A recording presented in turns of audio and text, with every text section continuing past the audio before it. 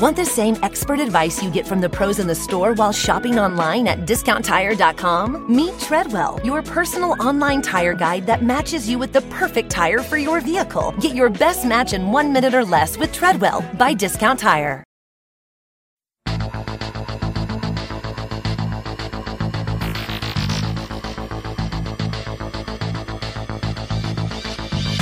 Hi, I'm Dr. Sabrina Stierwalt, and I'm Everyday Einstein, bringing you quick and dirty tips to help you make sense of science.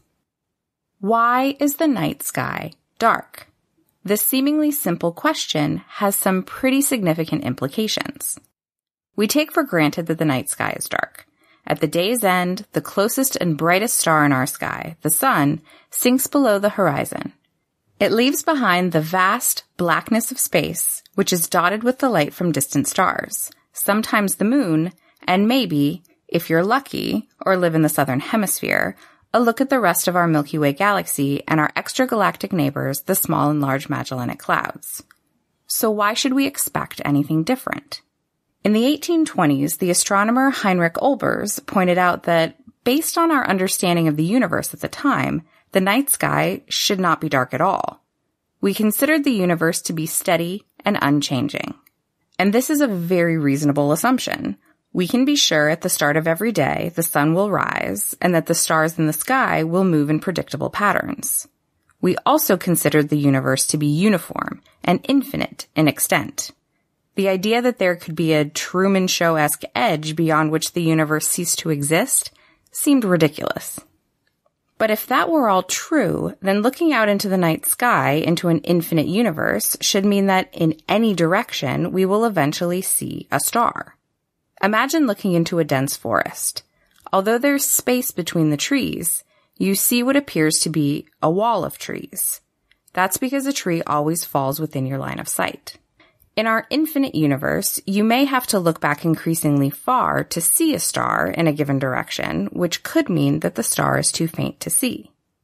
But Olbers' paradox tells us that if the universe is infinite and unchanging, it must also be infinitely old. Even light from the most distant stars has had time to reach our eyes as they look out into the night sky. The entire night sky should not only not be dark, but it should be about as bright as the surface of the sun, in all directions. This seeming contradiction became known as Olbers' paradox, even though Olbers was far from the first person to bring up the problem. We've all been there. A few different people may have a similar idea, but whoever says it the loudest and with the most confidence gets the credit. The trouble with the night sky being dark had been mentioned before by other astronomers, including Kepler in the 1600s, and even by a Greek monk living in Alexandria in the 6th century. The poet and author Edgar Allan Poe discussed the issue in his 1848 prose poem, Eureka, where he says, quote, "Were the succession of stars endless, then the background of the sky would present as a uniform luminosity, like that displayed by the galaxy, since there could be absolutely no point in all that background at which would not exist a star." End quote. So even poets were puzzled by the darkness of the night sky. Olbers and others suggested that perhaps interstellar dust was the problem. We know that dust between us, the observers, and a star can obscure that star by absorbing its light. If the windows on your car or house get dusty, it's harder to see through them. So could it be that there's simply a lot of dust blocking all this light? Astronomers quickly realized that this couldn't be the solution. While dust does absorb starlight, it then heats up and re-emits that energy, which means we'd still be seeing it here on Earth. Also, there simply isn't enough dust to cause this phenomenon. There have been other proposed solutions to Olbers' paradox. Could the distribution of stars not be uniform? Even if there are an infinite number of stars, perhaps they clump together and hide behind one another. This solution could be partially correct. There may be stars stacked behind each other in a sort of filamentary structure, hidden from our view. But the more likely explanation became apparent when astronomer Edwin Hubble discovered that the universe must be expanding, and evidence began to grow for the Big Bang explanation for the beginning of our universe.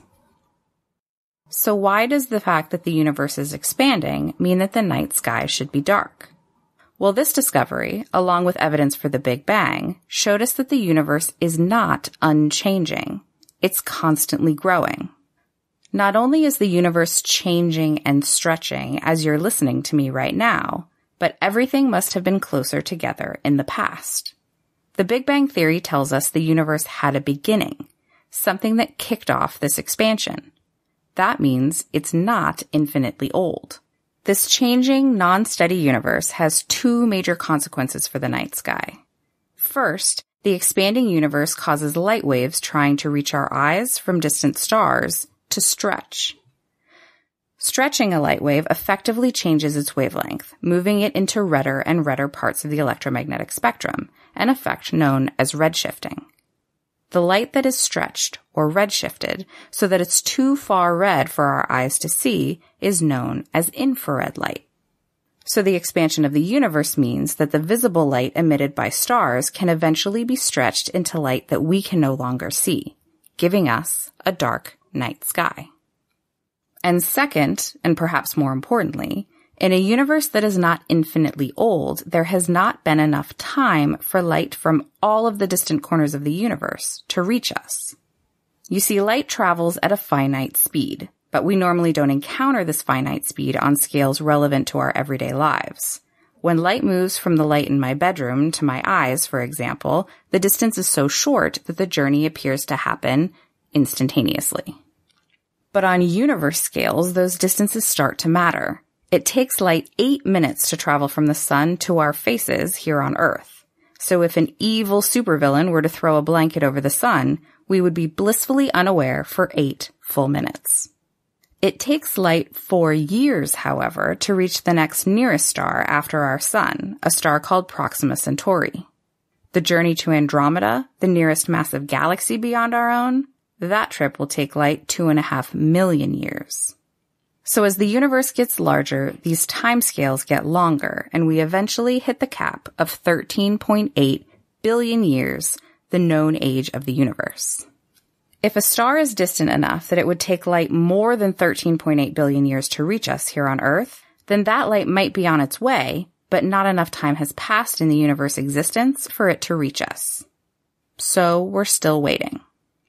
Of all the astronomers, scientists, and philosophers who puzzled over the darkness of the night sky, Poe is often credited with posing the first workable solution. Again, in Eureka, he noted, quote, "The only mode, therefore, in which under such a state of affairs we could comprehend the voids which our telescopes find in innumerable directions, would be by supposing the distance of the invisible background so immense that no ray from it has yet been able to reach us at all." End quote. So the next time you take a look up at the seemingly calm and steady night sky, keep in mind that you're surrounded by evidence that our universe is constantly changing.